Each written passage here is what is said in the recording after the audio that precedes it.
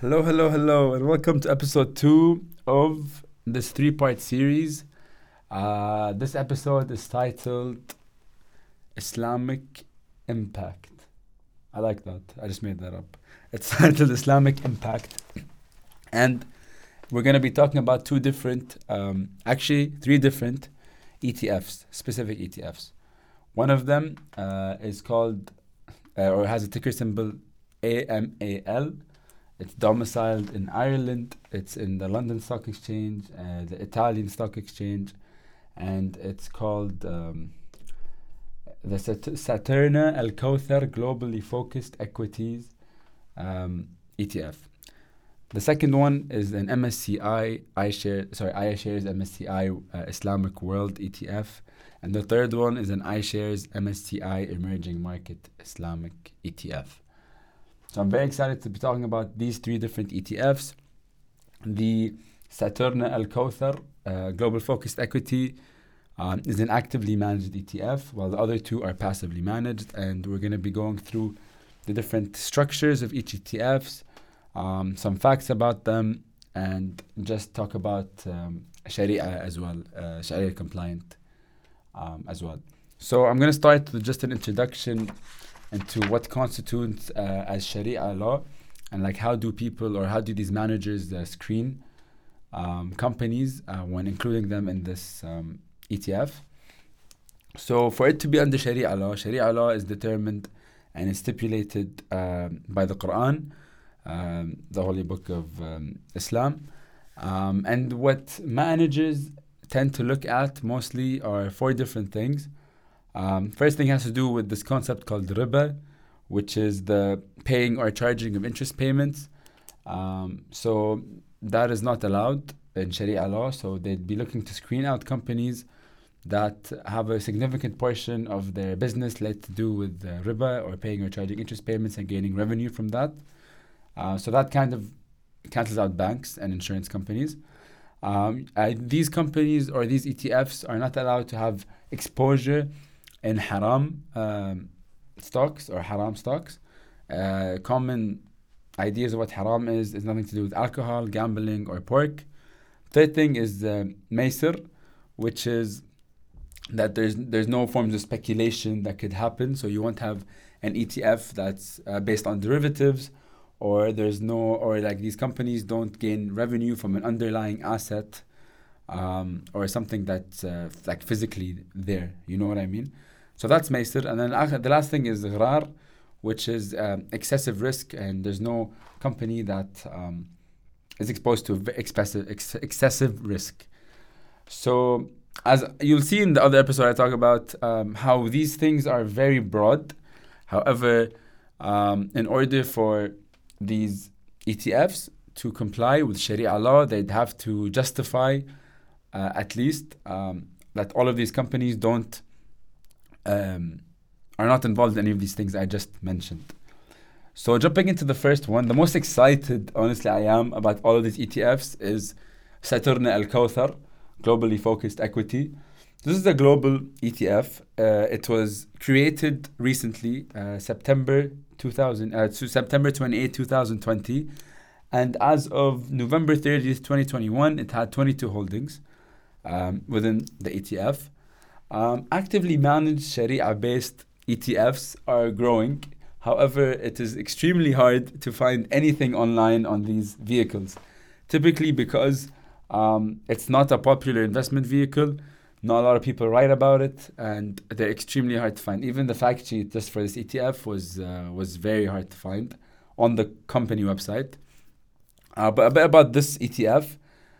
It has been thrown around different institutions before Saturna Al Kawthar, not Saturna Al Kawthar, sorry, Han ETF in Ireland gained the rights to manage it.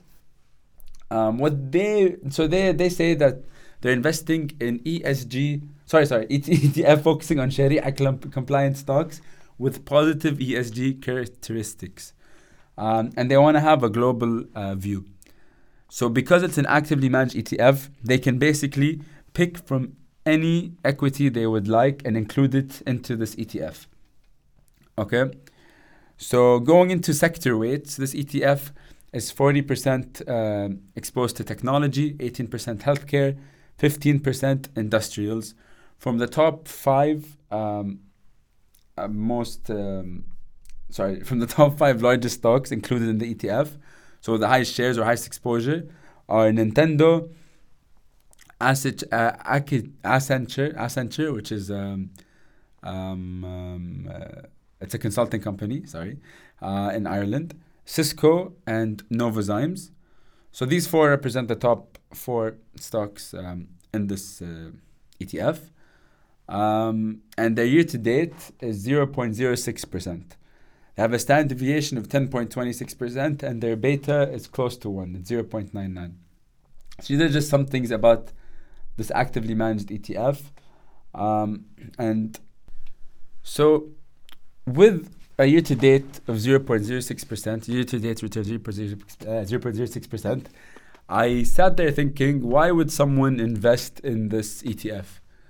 So I think there's a couple of reasons. One, you have faith in the manager or in the management company. So I think that Saturn Al-Kauthar, I'm a Shariah ETF, are going to do a good job in investing my money, and eventually they're going to yield returns. Another case is you want to make sure that you're actually getting exposed to companies that are Sharia compliant. And this is where I feel like the active nature of this ETF has potential to grow.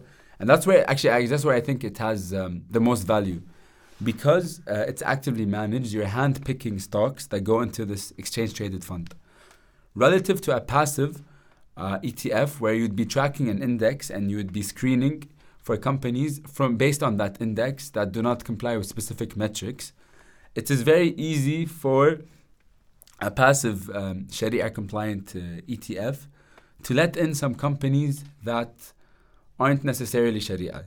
So for someone who only wants to invest and only wants to make money under Sharia guidelines, an actively managed ETF is such a valuable tool to have and for banks to utilize in terms of creating a product that can ensure the purchaser the purchaser of this product that their money is in fact going into Sharia-based or Sharia compliant stocks. Well, I'm gonna go into so the question is, how do you determine what a Sharia compliant stock is? 1 second, sorry, the mic. Yes. How do you determine what a Sharia compliant stock is?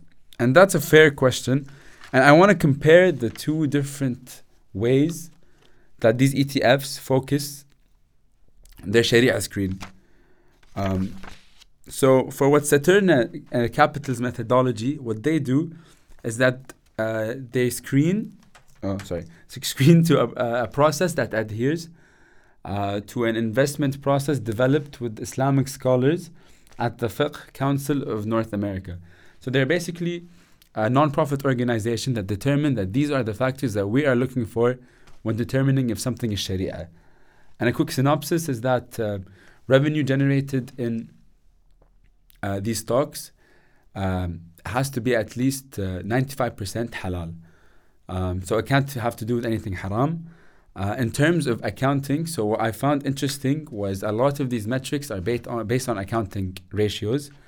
So another screen would be like you can't have debt to market cap be greater than 33%, and you can't have accounts receivable to total assets that are greater than 45%.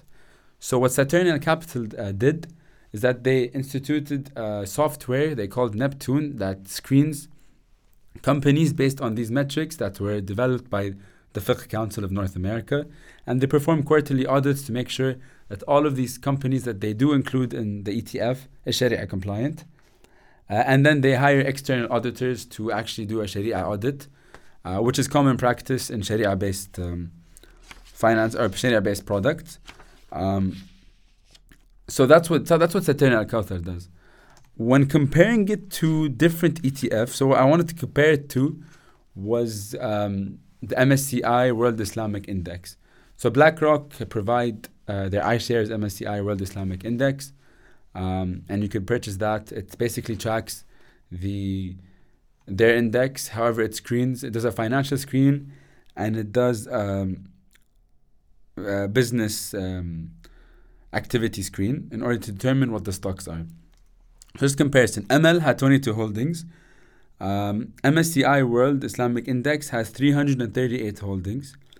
The fee for MSCI World is 0.6% or 60 basis points. The fee for ML is 75 basis points. And the net assets of fund for MSCI World is $339 million, while ML is at $6 million. So as you can see, MSCI, iShares, BlackRock, huge financial player compared to the small cap actively managed fund. Now looking at the numbers, the sector weight for MSCI World for the iShares is 26% healthcare, 20% IT, and 13% materials. And here's the interesting part. The year-to-date return is 19.22%, significantly larger than the actively managed ETF. The standard deviation on this ETF is 6.47% compared to a 10.26% on the actively managed one, and the beta is 0.73 compared to a 0.99 beta.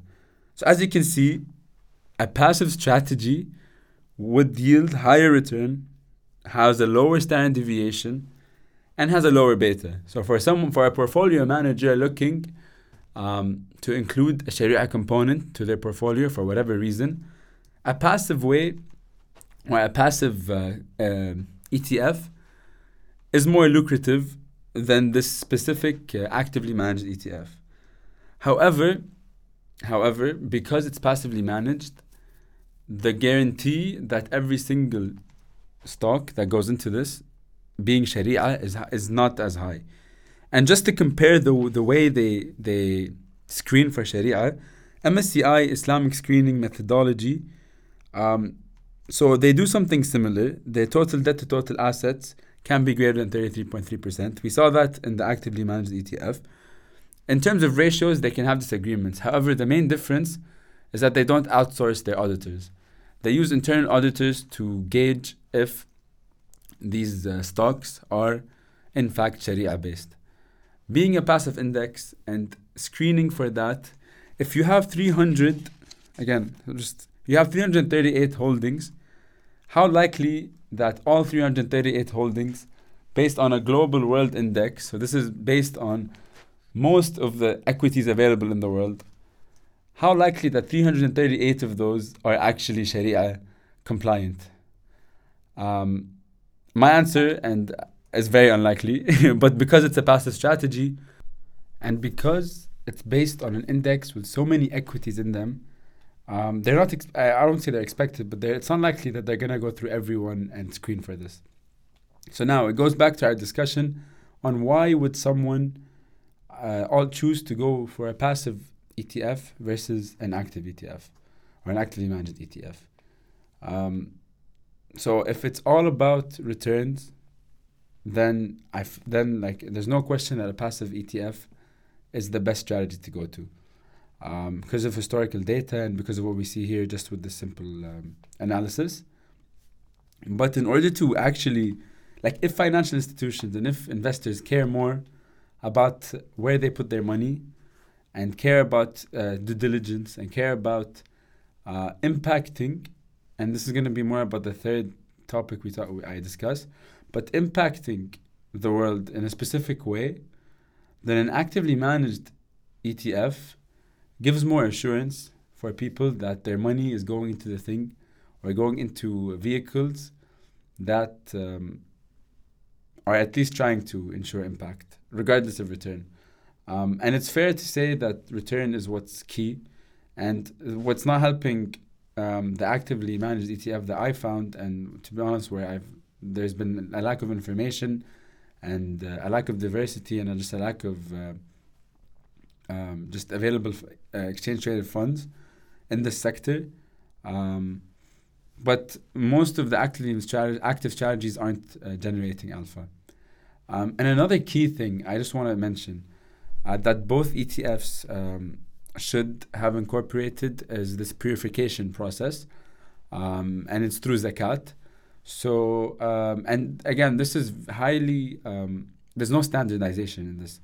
But from the proceeds or profits from every single firm that's included in the ETF that are towards haram activities, all of these proceeds, like a percentage wise, so keep in mind, there has to be less than 5%, that has to be purified in some way through giving zakat or giving some of the money to the poor.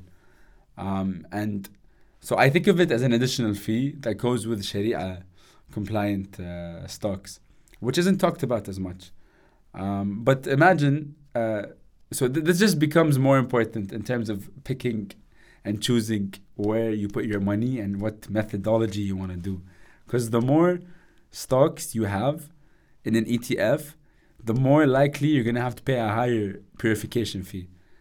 And personally, a passive strategy based on an index as large as MSCI, as the one I just mentioned, it's not feasible for them to go through every single one and purify every single cash flow and then promise to people that this is 100% Sharia compliant. No matter the information we get, like I've went through the audit reports, the Sharia audit reports, and it's not beyond them that like they could be like falsified or like it's not 100% accurate, you know. That's for the next talk. That's the skin for the next talk. But just one more thing before I end this episode, or just end this discussion about active versus passive ETFs within the Sharia space. When deciding which passive ETF to look for, the top two popular ones were the iShares MSCI Islamic World ETF and the iShares MSCI Emerging Market ETF. So a bit about the Emerging Market ETF. It does hold a lot of holdings, 307 holdings. It's in US dollars, traded in US dollars. Net assets of funds is 125 million, so it's a bit smaller than the MSCI World. Sector weights highly tilted towards IT, 42%. The second highest sector is materials. And the countries that are exposed in the emerging markets, 25% Taiwan, 25% South Korea, 13% India. Okay, looking at year-to-date, just so year-to-date return for this year, this is based on November 30th, 2021. The year-to-date return MSCI Emerging Market Islamic passive ETF is negative 0.1%, so 0%. That's very similar to what the actively managed ETF ML returned, which is a slightly positive 0.06%. However, the fee on the passive MSCI index, like the emerging markets, is 85 basis points, which is 10 basis points higher than the ML ETF. I was just shocked by this. I was honestly very shocked by this. And I couldn't find an answer. So I'm leaving it up to you guys to give me an answer. But why would the passive strategy require a higher fee than the active strategy when when a very similar passive ETF that we just talked about has a lower fee of 60 basis points? Where is that 25 basis points coming from? Why is it there? And is it eating up from return? Because the year-to-date returns, I'm not assuming, are not the fees. And that's interesting. That goes to show, I think, the effect that the bear market in the US has on passive strategies. Because you could see it. So the MSCI World Islamic ETF, 60% of stocks are in the USA. And since 2008, we've been living through a bear market. If you invested in relatively anything back then, and you just kept your money in for 10, 15 years till today, you would be making some sort of return because of how the markets have gone. Even post-COVID, there was a dip, but then markets went back up, and it's continuing to grow on record highs. Just since I started studying finance a couple of years ago, within the same semester, we would be seeing record highs on the S&P index. Record highs followed by record highs, followed by record highs, as the market kept growing. And that kind of growth we have not seen specifically in global markets. that steady stream of growth. And that just is another element to look at when looking at passive strategies and passive ETFs. Because if they're following an index, and as we said in the first episode, they're gaining popularity in the United States, less so in international markets, are people trying to just capitalize on this bear market by introducing a vehicle that doesn't take as much fees, is very liquid, people can trade, so they can inject liquidity into this market? That's a genuine question to ask. And it's interesting to see how, with inflation rising right now, with fears, and look, I don't want to predict a crash because I've been around in this, area since 2019, I think, or 2018. And since then, so many people, including my dad, have been saying financial markets are going to crash. Financial markets are going to crash. You just wait and see. And they haven't crashed. However, if we go into a bull market, if we go into a market that's declining, what will happen to passive instruments that are mainly, as I've seen in my research, tracking indices like the Nasdaq and the SPDR, or global equities or stuff like that? If there isn't a general trend upwards, right, and if it's not going to go up, it's going to go down. And with that sort of context and that sort of background, are we going to see actively managed ETFs taking over? Because it's a much better alternative than mutual funds and hedge funds and these instruments that are just, to be honest, and coming into the sector today, just outdated, in my point of view. So are we going to see a rise of that? And are we going to see a rise of that in the midst of investors looking for not only financial returns, but social returns? Not only social returns, but Sharia-based returns. And is it feasible for passive indexes or passive strategies to gain these returns? In my preliminary analysis, and I'm gonna have to go more into this just to have a justified opinion, but I don't think so. I don't think passive strategies lead to active results. You can't. It just goes. It's contradictory, and we've seen this with the Sharia base right now, just with the screening process, and just with the feasibility of screening and the amount of work that goes into it, just to screen on specific criteria relative to an index. It's bound for mistakes, and as we've seen before, financial markets or financial institutions are not above mistakes. So if clients and if in retail institutional investors are getting more stringent on where their money is going and how it's affecting communities and how it's affecting the world that we're living in, are actively based ETFs on the rise? I think so. Even though returns aren't as high, we could be entering a phase where returns matter, but other things matter as well. So I'm going to leave you with that note and that spiel in the end, just because I think this is an interesting topic. I think ETFs have been around for quite a while. They've gained popularity in a growing, increasing returns market.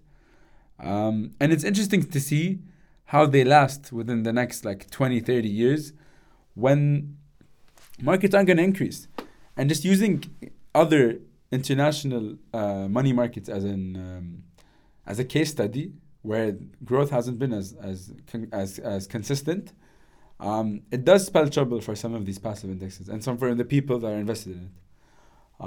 So yeah, thank you for giving me the 25 minutes of your time today for me to talk about this and talk about different things. I feel like Sharia investments in general are getting popularity. I'm going to be talking about this in the next episode and the last episode of this mini-series on ETFs and Sharia. But thank you so much, and I've enjoyed being here. And happy holidays, guys. Thank you. Islamic Impact out. Okay, Professor Shen, I'm having so much fun doing this. I'm sorry if this was too dramatic. But I just love doing this. Okay, I'll see you, Professor. Next episode.